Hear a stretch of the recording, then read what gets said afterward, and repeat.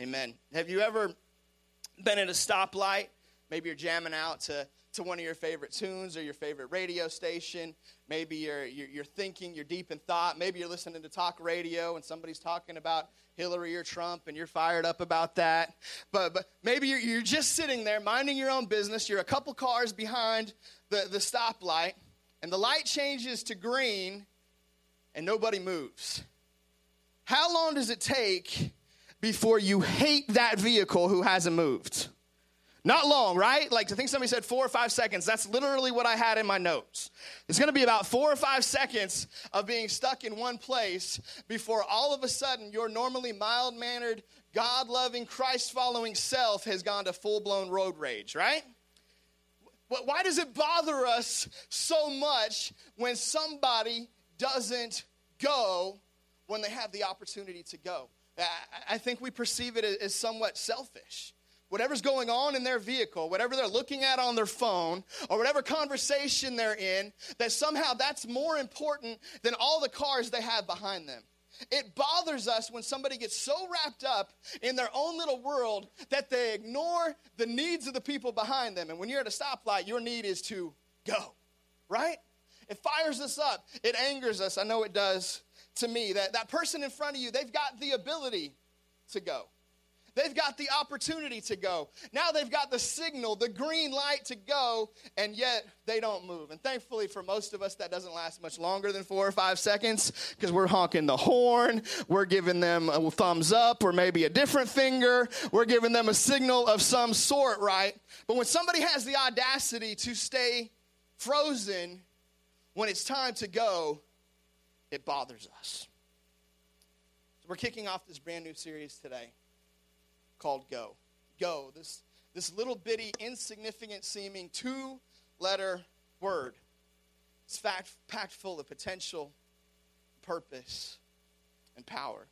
It's a word we're all completely familiar with, coming from a passage that most of us are very familiar with. And yet I wonder how many of us, if we were to be real honest today, if we were to go to Starbucks after service and sit across the table, face to face, knee to knee, how many of us would honestly say, I'm good at this.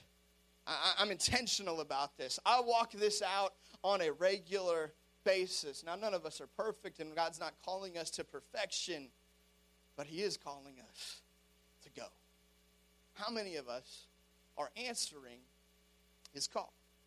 Despite our comfort with the term, despite our awareness of the passage, I'm afraid that many Christ-loving people are not following through with this. So today, my prayer is that we would become awakened to the importance and the implications of the word go.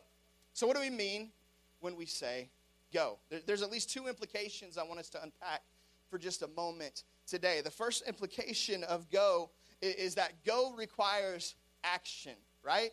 Go requires movement. Go requires us to not be passive.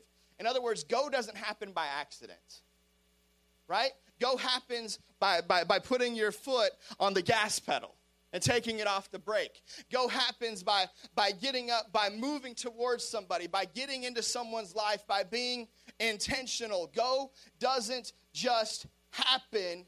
It happens when we make it happen. It's an action word. It's an active word. It's a word that requires us to take ownership of it.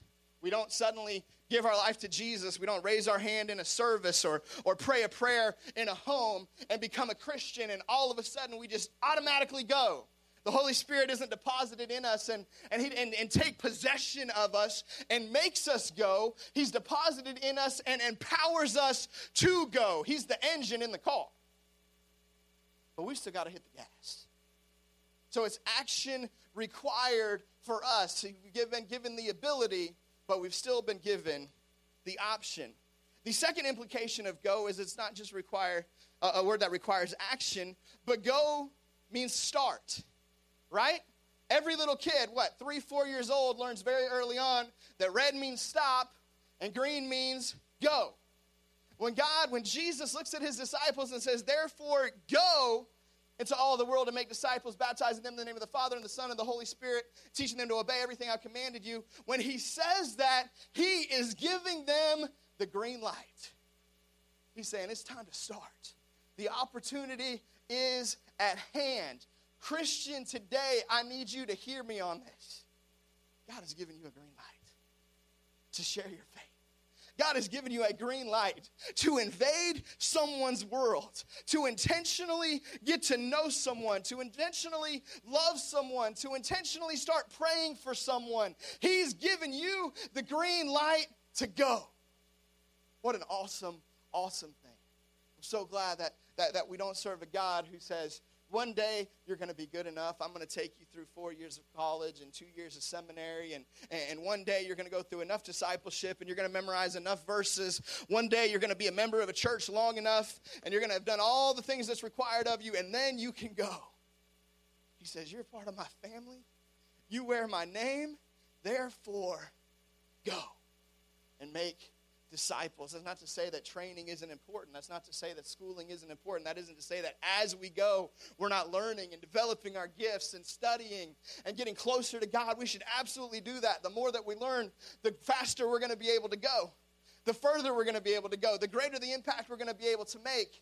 But Jesus has given you the green light. If you're a believer in Jesus, if his Holy Spirit lives inside of you, I need you to know today he's given you the opportunity to start.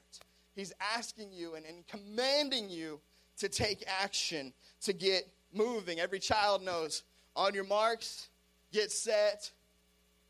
Let's try it again. On your marks, get set. Right? Every kid knows this. What does go do? Go is the signal that releases you. You see, on your marks means freeze, right?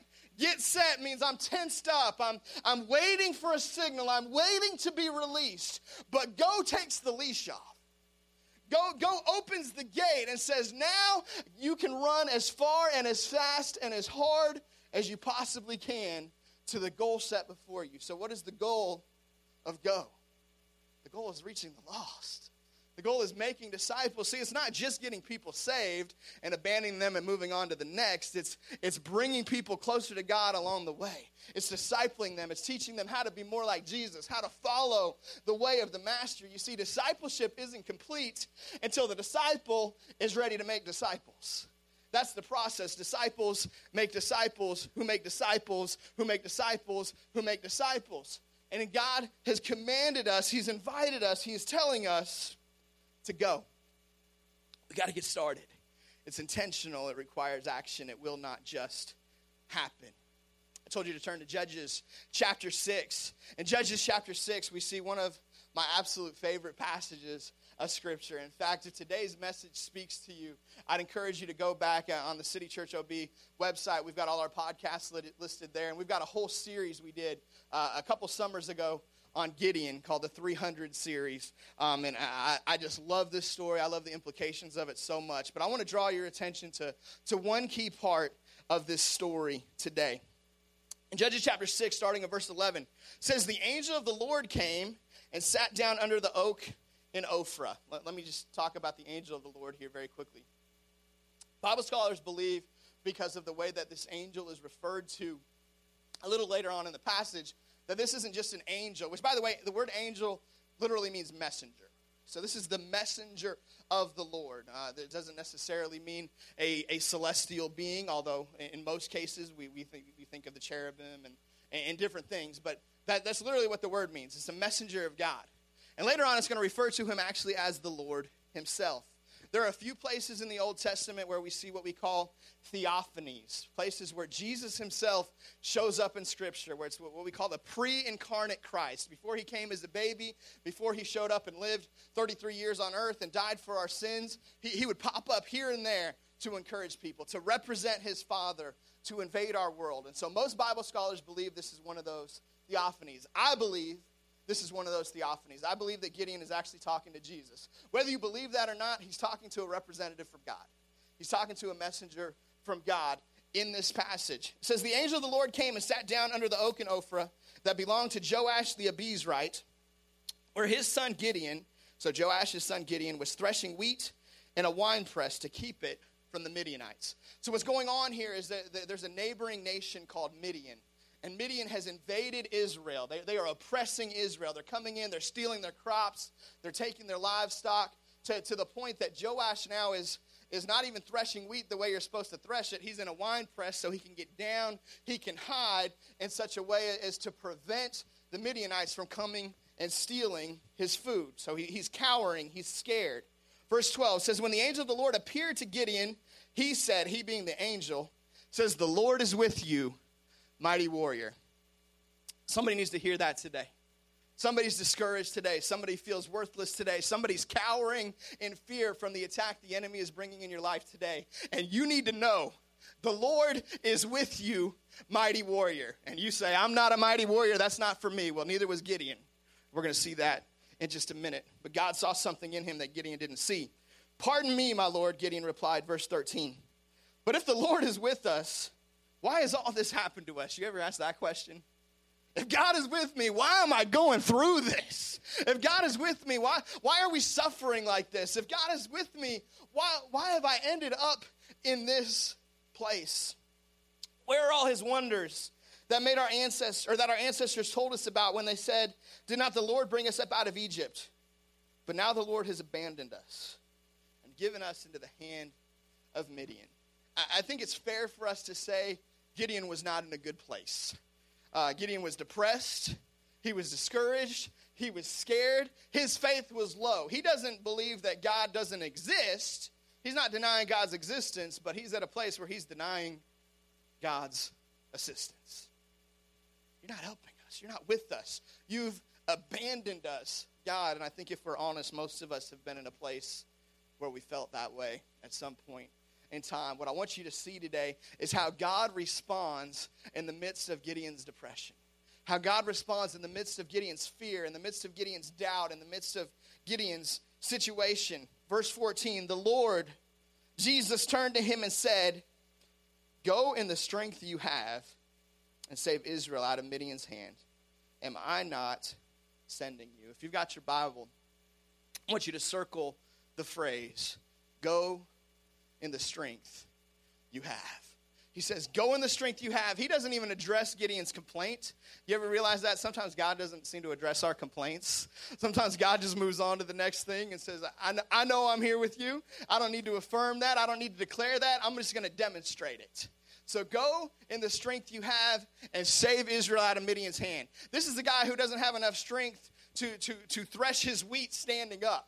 He's got to cower down and hide as he's putting this together. And God says, you need to go in the strength you have and save Israel from Midian. The Midianite army, many Bible scholars believe, was somewhere in the neighborhood of 500,000 men. Israel, as you'll find later on in the story, raises up an army of about 30,000. And God says that's too much. But that was all they could muster. They end up with just 300 as God winnows them down. But God says, go in the strength that you have. In verse 15, Gideon says, pardon me, my Lord. Isn't that funny? He says that twice. Pardon me, my Lord. It's a funny phrase. Gideon replied, but how can I save Israel? My clan is the weakest in Manasseh. Manasseh was a tribe of Israel. Actually, it was a half tribe of Israel. And he says, and then I am the least in my family. So my family's the lowest of the low, and I'm the lowest in my family. My family has no honor, has no respect. My family has no reputation. Nobody looks at us as anybody important. And not only is my family not important, but even in my own family, I'm at the bottom. He's saying, I'm the last possible person who you should ask to do this, God. I'm the weakest person in this entire country. I am the bottom of the bottom of the bottom of the totem pole. And you think, I'm going to save Israel? God, you got the wrong dude. You are having the wrong conversation. You need to look somewhere else. Notice what Gideon doesn't say. He doesn't say, no, God, we don't need to be saved. He knows Israel needs to be saved. He doesn't say, you're overestimating the problem here, Jesus. Our people, we're going to be fine. We're going to get used to it. It's going to take a little while for us to adjust, but we're going to be okay. No, Gideon agrees with God's analysis of the problem. We need a Savior. He agrees with God's decision to save Israel. He just doesn't agree with God's selection of who is going to do it. See, I'm convinced that most of us agree with the Great Commission. Yes, the church needs to go. God's people need to go. We need to get into the world. We need to reach the lost. We need to love on somebody. Almost all of us, if we're Christians and the Holy Spirit lives in us, there's a part of us that leaps at the possibility of seeing people come to Jesus. The reason why we don't go is because we think God's got the wrong plan. The reason we don't go is we think God has the wrong man. It's not for me. I'm not good enough. I don't know enough scripture, God. I'm not gifted enough. I don't know how to talk to somebody. I don't have the influence. I don't have the time. I don't have the money. We have all these reasons why God is not for me. Man, there's somebody better. Look at that lady over there. She gets it. She hears from God. Let's send her. I'll even help her. I'll get behind her. I'll cheer for her. I'll pray for her. Why don't you send her? See, the reason why we don't go is not because we question God's plan. It's because we question God's man. It's not me. I'm not good enough. I think so many of us can see ourselves in Gideon. I'm convinced that it's not just because we're selfish that we don't go. It's not just because we value our comfort over God's commission that we don't go. It's not just because we don't love the lost enough that we don't go. It's because we don't believe in ourselves enough that we don't go. Gideon says, who? Me? You got to have somebody else. And I love what God says to him in verse 14. This is the encouragement that I believe that the Lord has for his people today. This is the word of God today for the 19 of you who are going to Los Angeles this week. But not just for you. This is the word of God today for the other 140 or so people who will call this church home, who are going to ball practice this week, who are going to work this week, who are going to watch a child this week, who are going to prepare for school this week. Wherever you're going, I believe this is the word of God for you today and this week and this year and throughout your life, and that is this, and I want you to write it down. Go in the strength you have. Go in the strength you have. Don't look at all the stuff you don't have. Gideon focused on who he wasn't. He focused on the respect he didn't have, on the influence he didn't have, on the leadership skills he didn't have. He had a whole list of reasons why he was the wrong guy, but God said to him, go. I believe he says the same thing to us today. And instead of looking at all the reasons why we're not good enough, all the reasons why God should choose somebody else, it's time that we started looking at the fact that Jesus chose us. He says, you are the hope of the world. You are the one to carry my message. You are the one I'm asking to go. Go in the strength you have. Time and time again in Scripture, we see God call someone to great things, to amazing things, and their response is just like Gideon. Who, me? I'm not good enough. God tells Moses to go rescue his people from slavery in Egypt, and Moses' response is, I don't speak well enough. I stutter. I'm the last person who could stand before the Pharaoh and tell him to let your people go. He disqualifies himself immediately. God tells Abraham, you're going to have a child, and that child is who I'm going to bring the Savior of the world through. I'm going to create my people to declare my goodness to the world through this son. And Abraham laughs and says, God, I don't know if you forgot, but I'm 100 years old, and my wife's 90, and she ain't had a kid in 90 years. I think the expiration date has passed. It's not happening. You ever laughed at God's call before? Yeah, that's a good one, God, not me. You got the wrong person.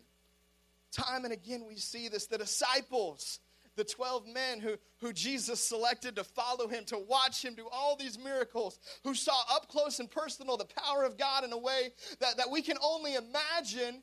Jesus says, hey, I want you to feed these 5,000 people. And what's their response? Dude, we only got 5 little loaves of bread and 2 fish.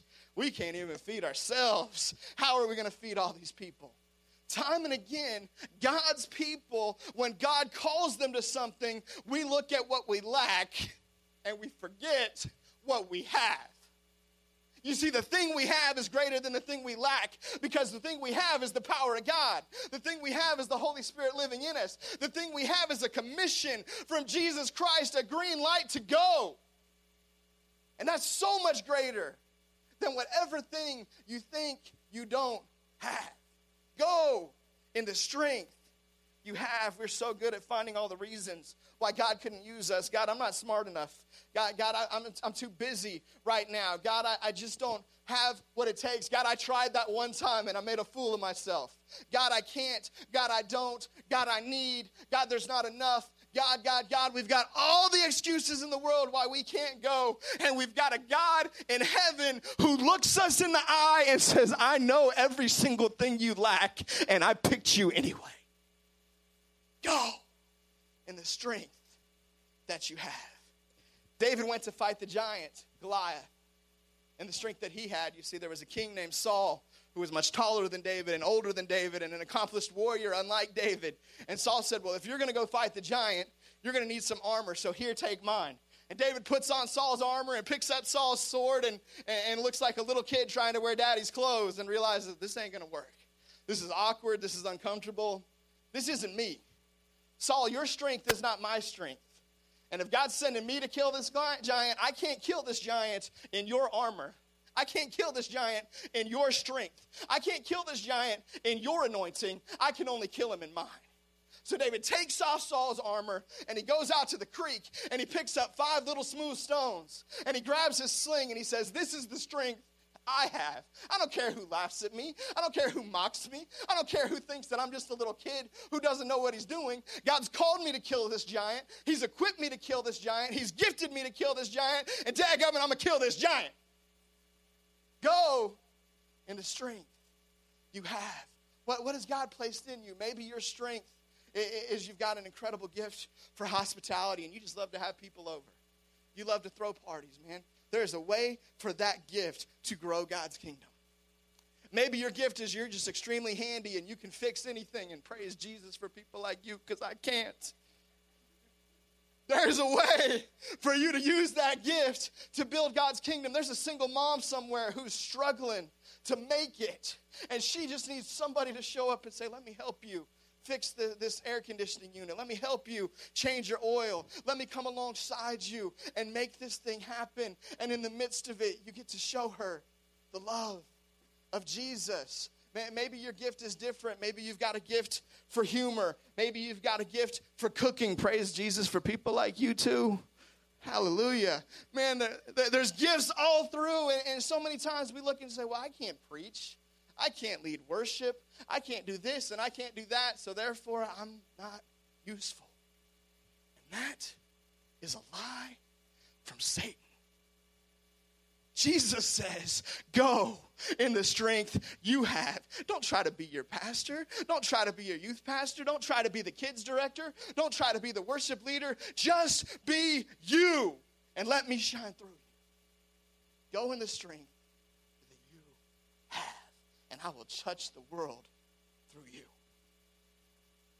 Maybe your strength is something totally different than anything I've listed. Maybe you don't even know it yet. Maybe you just need to start at this point and ask God, what is my strength? Because I'm not sure. You've got one. It's in there. God made you with something. He put something in you to show the world his glory through you. And maybe you just need to start asking him, God, what's my strength? But it's there. And he says, go. And so I'm not saying to wait until you find it to go. I'm saying to step out in faith even before you know what it is and start trying. And maybe it'll be a little awkward and maybe you'll make a misstep here or there. But along the way, as you go, the Holy Spirit's going to put his finger on something and say, this is it. This is your opportunity. This is your passion. This is your gift. This is your strength. Now take it and run with it as far and as fast as you can. Go in the strength that you have. It's time for God's people to take our eyes off what we can't do and put our eyes on what God can do. It's time for God's people to stop sitting at the green light and letting so many other people be affected by our inactivity, by our unfaithfulness, by our distractedness. It's time for God's people to step out in faith and put our foot on that gas pedal and see where this thing can actually take us. It's time for God's people to go. Matthew 28:19. Jesus says this. He says, therefore go and make disciples of all nations, baptizing them in the name of the Father and of the Son and of the Holy Spirit. That command is for you. It's for me. It's for the person sitting next to you. It's for all of us who call Jesus our Lord and our Savior. So let's go. Let's go in the strength we have. This week is more inspirational, more motivational. Next week, Vince is going to be bringing his first Sunday morning message. You better be here for it. You better support this man. You better come bring a notepad and a pen and come ready to hear from God, because he's going to bring it. I've already heard his message, and I can guarantee you, you're going to enjoy it. He's going to be a lot more practical. He's going to dive into how do we evangelize? How do we reach people? What are some steps we can physically take? Today, my goal is not so much to be practical as it is to just open your eyes to the possibility, in fact, the probability, in fact, the truth that this command is for you. Jesus says go. Will we say yes? That's the question.